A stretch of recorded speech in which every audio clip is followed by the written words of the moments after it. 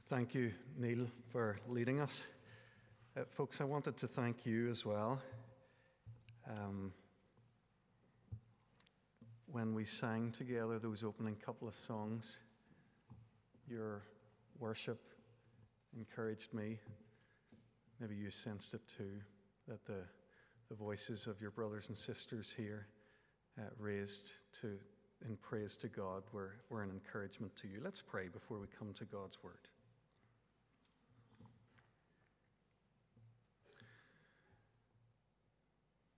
Lord, we thank you for your word, and we thank you that every part of it is helpful for us. You've given it as a gift to nurture us, for us to feed on, for us to grow in you. So we pray that this evening you would feed us on both word and sacrament.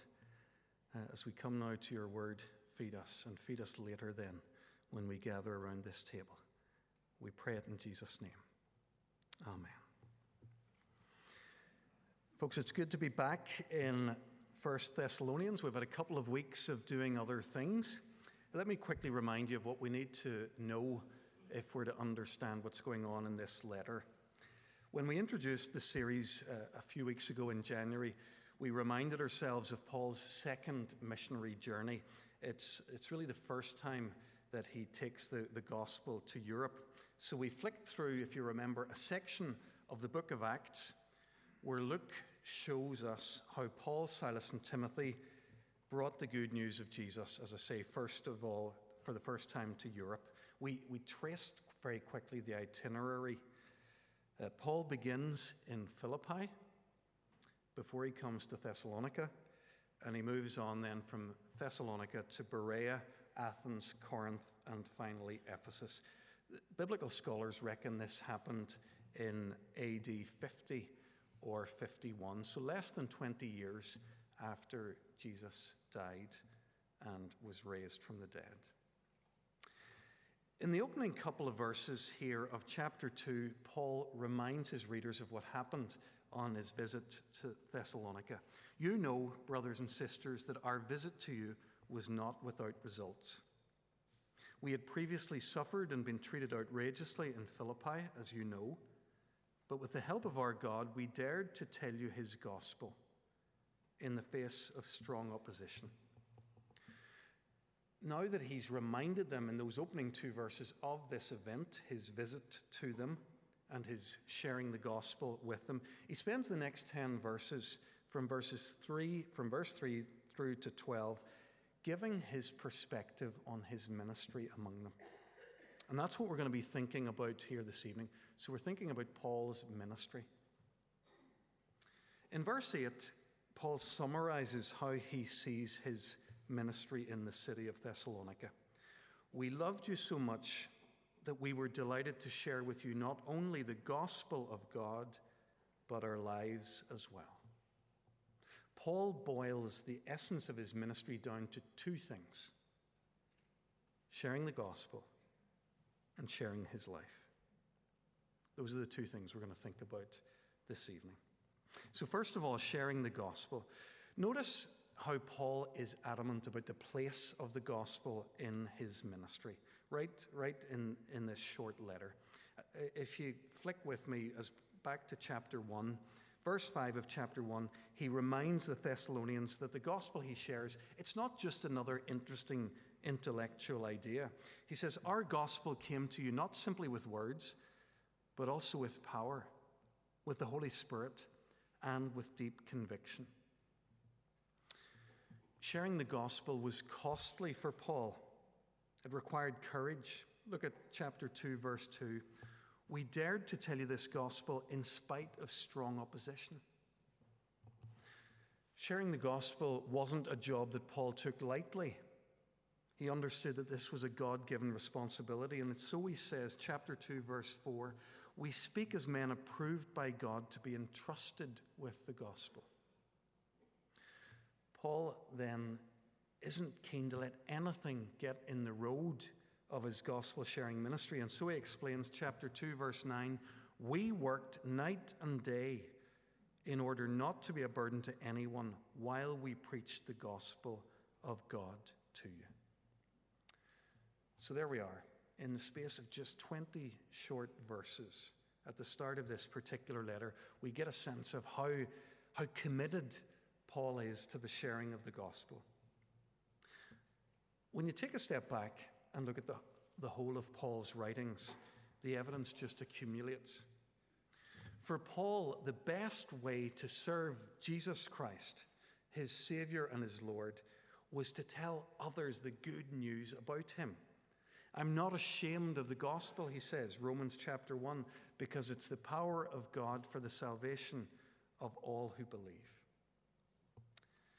If we take our eyes off the Pauline letters where he writes about himself, and when we look at the account of his life that Luke gives in the book of Acts, we discover that Paul really was a man of his word. He put his money where his mouth is.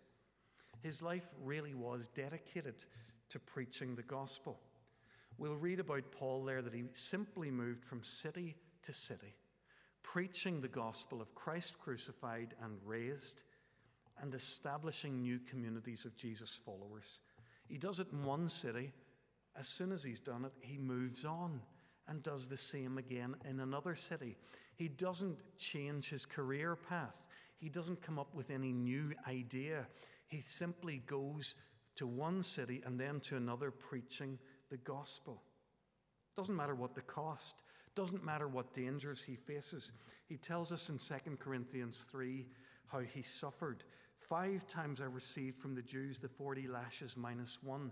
3 times I was beaten with rods. Once I was stoned. 3 times I was shipwrecked. And he goes on. For Paul, it doesn't matter what his circumstances are, how they're playing out. So long as blood pumps in his veins, he's going to share the gospel. In our passage this evening, Paul does something a little bit different when he talks about the gospel. He doesn't talk about what I've just been talking about, his commitment, his passion for sharing the gospel. Instead, he talks about the care that he took in Thessalonica as he shared the gospel. He uses 8 negatives. He tells us about 8 temptations that he avoided, or 8 ways in which he took care in his presentation of the gospel. Trace them with me, beginning at verse 3.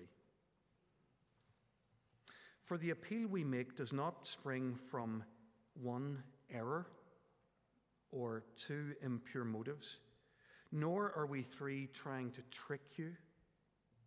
We're not trying to please people, number 4. We never used flattery, number 5, nor did we put on a mask, number 6, to cover greed, number 7. We were not looking for praise from people, number 8. Isn't that quite something? Here's a self-aware preacher. Paul's thought long and hard about the dangers that come with preaching the gospel, the impure motives which threaten to ruin such a wonderful calling. We might sum up his position. I think it can be summed up in the last of the 8, the one there in verse 4. When he was preaching the gospel in Thessalonica with his friends, he can say, we weren't trying to please people, but God, who tests our hearts. You've heard that expression that we need to learn to live before an audience of one, to live our lives only before the Father. Well, Paul says, I've tried to learn to preach before an audience of one, to preach in a way that pleases God, who can see my heart. Friends, when we look at some of the leaders of Christian churches, even of evangelical churches who fall, my sense is they've maybe lost some of that care that Paul takes in these verses. Folks, whatever we are tonight and whatever this church becomes in the future, let's share Paul's passion for preaching the gospel and his care for how we do it. For all of God's people, in every time and in every place, the gospel is a non-negotiable, the story of God's incredible grace. Every generation, doesn't matter whether they were educated on a slate or an iPad, they need to hear this ancient and contemporary truth that God created us in love for himself. That though we walked out on him, he never walked out on us. That he sacrificed the dearest thing that he had when he sent his only son, Jesus, to die the death of a common criminal at the hands of cruel men. That God, in his grace, counted his son's suffering and death as a payment for our rebellion against him. That God raised Jesus then from the dead and put him at the center of the universe. That anyone who now accepts the lordship of Jesus Christ can be restored to a relationship with God, and that this is the fullest kind of life. A life eternal, not just in quantity, but in quality. This is the gospel. It doesn't change. This is the message that we preach today and must keep preaching tomorrow and until Christ returns.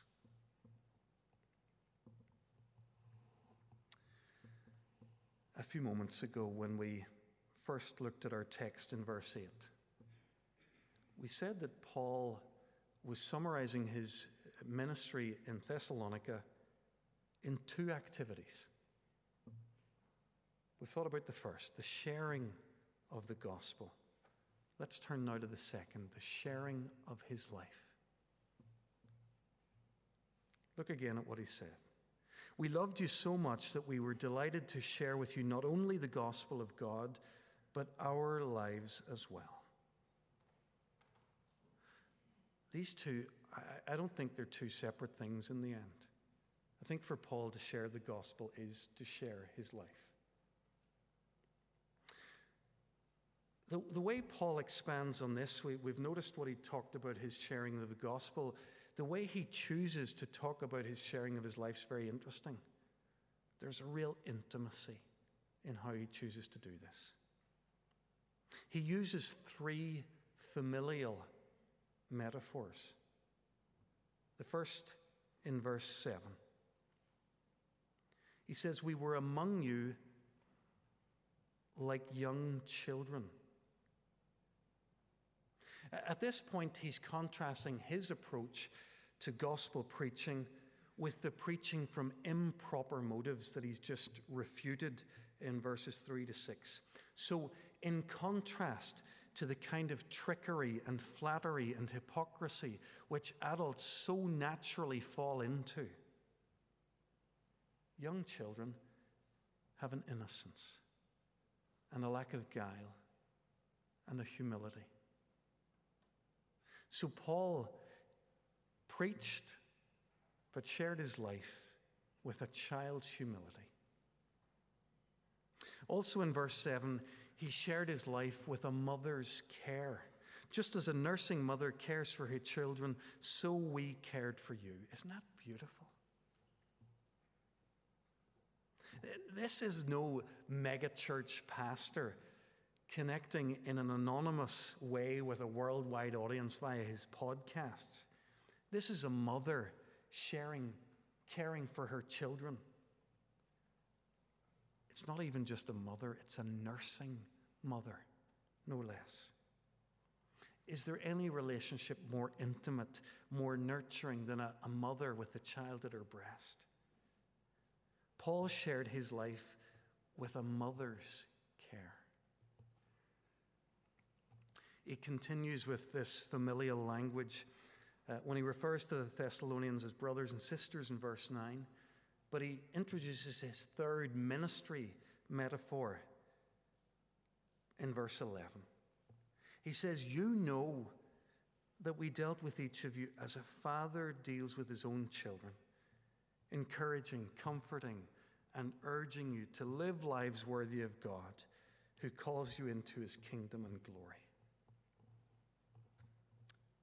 I think there's a good deal of insight here into the role that parents can play in the lives of their children. I think mothers do have that nurturing, caring role.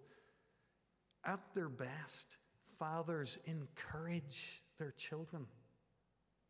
They inspire them to live their best lives, as we would say nowadays. And that's what Paul wants for the Thessalonians. He wants them to live their best lives, lives that are worthy of their calling as citizens of the kingdom of God.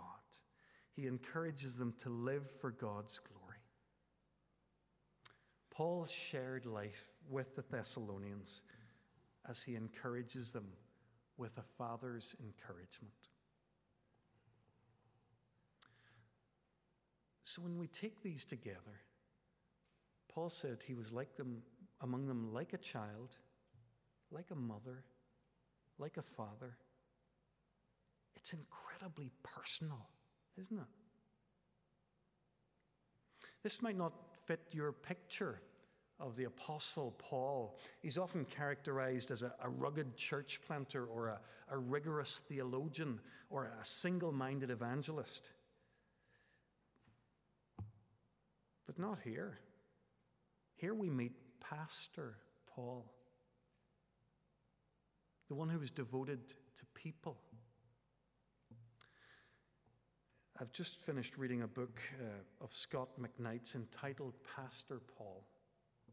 And he draws our attentions to lessons that we can learn about pastoral ministry from the apostle and pastor Paul. He says the first element is that pastors nurture a culture of people. And people, not programs and pews and plans, are the focus. Let me read that again. He says the first element is that pastors nurture a culture of people. And people, not programs and pews and plans, are the focus.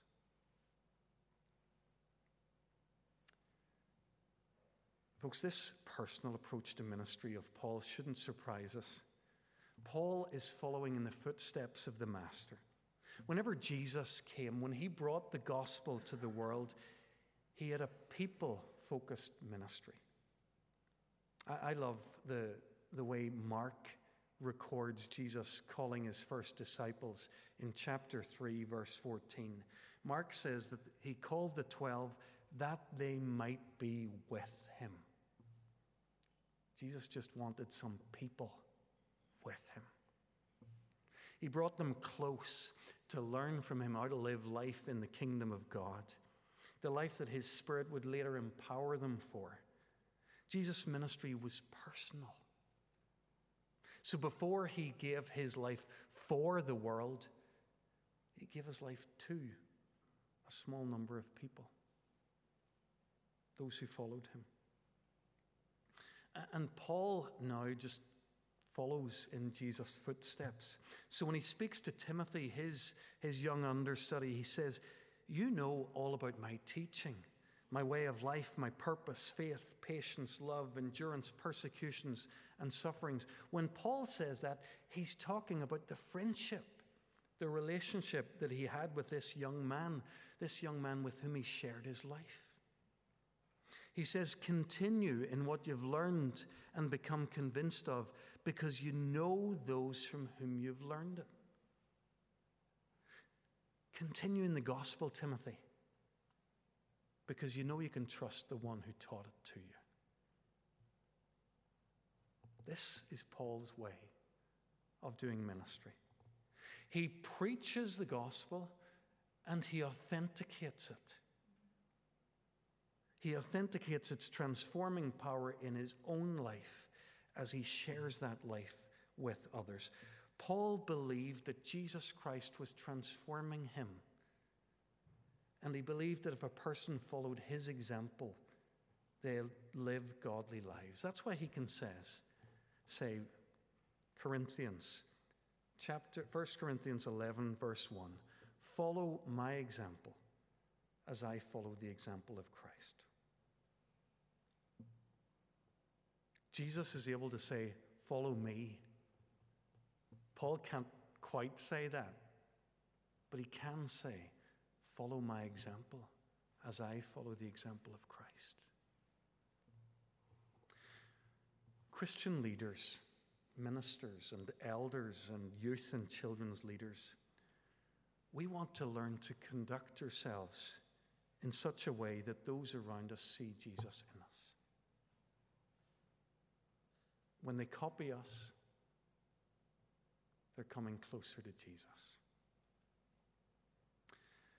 Folks, in this passage this evening, we learn that Paul didn't just preach to the crowd, but that he also engaged in personal ministry. He shared the gospel, but also his life. Too often we divide word and life. On the one hand, we set aside our gospel preachers, and we're content if they don't really share their lives with us very much. They've been gifted for preaching. They fill certain slots in a calendar. They preach in certain locations like church buildings. On the other hand, we have people who are brilliant with other people, but maybe without ever sharing the gospel. Their calendar's full of conversations with people, but maybe never make the introduction to Jesus that's so desperately needed. We need to learn to do both, gospel and life, life and gospel. Folks, the truth is that sharing our lives and sharing the gospel aren't two separate activities. Entering into authentic relationships with people will only enhance our opportunities to share the gospel. A number of years ago in East Belfast, we had the privilege of hosting Rebecca Manley Pippert for a conference on personal evangelism. When Becky was addressing that conference, she talked about some of the fears that we have when we try to share the gospel personally. Long list of fears, of course. I don't know about you. I still have them. So she was talking about some of them, and she identified this one. She said, if I come close enough to you to share my faith authentically with you, you'll see what I'm really like. You'll see my life and my flaws, and that'll put you off Christian faith. That's a very real fear. Maybe you recognize it. I can still remember Becky's answer to that question. She said, they will. They will see your flaws, and that's fine. That's exactly what we should expect in real and authentic relationships. And she went on to explain that the gospel isn't this. The gospel isn't, I'm perfect. I'm so together. I can't wait till you get to meet me. The gospel is, I'm so flawed. I'm so imperfect. But I know someone who's forgiven me and who's transforming me and doing something in me. And I can't wait till you meet them. If you've never had the chance, I'd encourage you to read Becky's book, Out of the Salt Shaker. Quite a good book for us today. We talked this morning about being salt, and tonight we're talking about sharing the gospel and life. For over 40 years, God's used this book to encourage and inspire people. At one point in the book, Becky tells us the story of the first person she ever led to Christ. She records a conversation that she had with this woman some years later. Becky, I want to tell you what it was about you that really helped me to give my life to Jesus. Feel free, Becky thought, because she thought the woman was going to tell her something nice about herself. Becky, I used to wonder, how can someone say, I'm a Christian, I'm so perfect? But then I got to know you, and I saw your struggles. You shared your problems. Becky's talking, of course, about what we're talking about here this evening. Sharing our broken lives doesn't diminish the power of the gospel. Our brokenness only allows the gospel of grace to shine brighter. We're not trying to convert people to us. Praise God. We're trying to show them the grace God offers them in Jesus. Sharing the gospel, sharing our lives. Let me close this evening by asking you, as you've heard God's word this evening, might God be calling you to some new step, sharing the gospel in your life? This church has young people and children's ministries crying out for leaders. Is God calling you? I'm going to say this, I don't mind what age you are, you can help us with our youth and children's ministry. Is God calling you to teach our children and young people and to share your life with them? If you respond to the call, you'll have an opportunity to do just that, to do both of those things. No ministry in the church is ever just a teaching ministry. It's always an embodied ministry. We bring our real persons to it. We share gospel and life. Speak to me if you'd be interested in that. Right throughout our church, we have either young adult believers who are not very strong in the faith because they're still young, or we have people who've recently come to faith and are not strong in their faith for that reason. Would you be willing to get close enough to them to share your gospel and your life? We've already made vehicle for doing that. Join a discipleship group. You'll get a chance to meet some other people from your neighborhood every couple of weeks to share gospel and life together. We made an invitation a few weeks ago, just before and after Christmas, for people who wanted to join us on a visiting team to go out and visit people, to share the gospel and life with them. Around about 50 people so far have expressed an interest in that, in helping with that ministry. If you'd be interested in that, speak to Leslie. Folks, those are only a few suggestions. For starters, I don't want to limit you to the vision that we have in this church. The Spirit could be bringing you something else. My question's still there. Might God be calling you to some new way of sharing the gospel and your life with others? I want you to imagine for a moment that time when you'll leave the Hamilton Road Church family. You'll leave it possibly because God calls you to go and be somewhere else. Or maybe it'll be at the very end of your life when the Father finally calls you home. Wouldn't it be great for each one of us then to be able to say to this church family what Paul was able to say to the folks in Thessalonica? Look again, verse 8. We loved you so much that we were delighted to share with you not only the gospel of God, but our lives as well. Because you'd become so dear to us.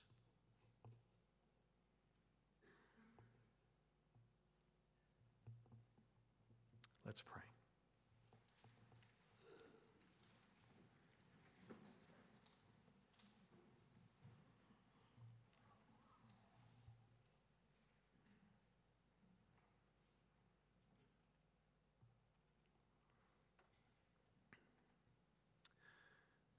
Father God, we thank you for your word this evening, and we thank you what we've learned from the Apostle Paul as he's told us a little of how he understood his ministry. A ministry absolutely committed to sharing the gospel of Jesus Christ, but a ministry equally committed to sharing his life with the people who would hear it. Lord, we pray that we would be people who walk in your ways in this regard. We know that Paul was simply following the example of Jesus.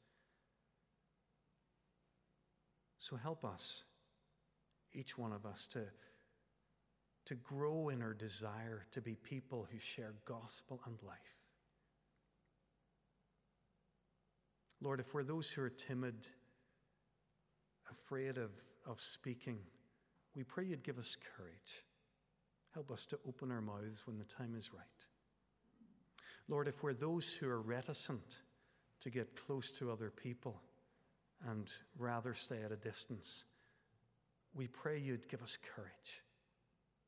Warm our hearts with love for others and compassion. Draw us to them and enable us to bless them.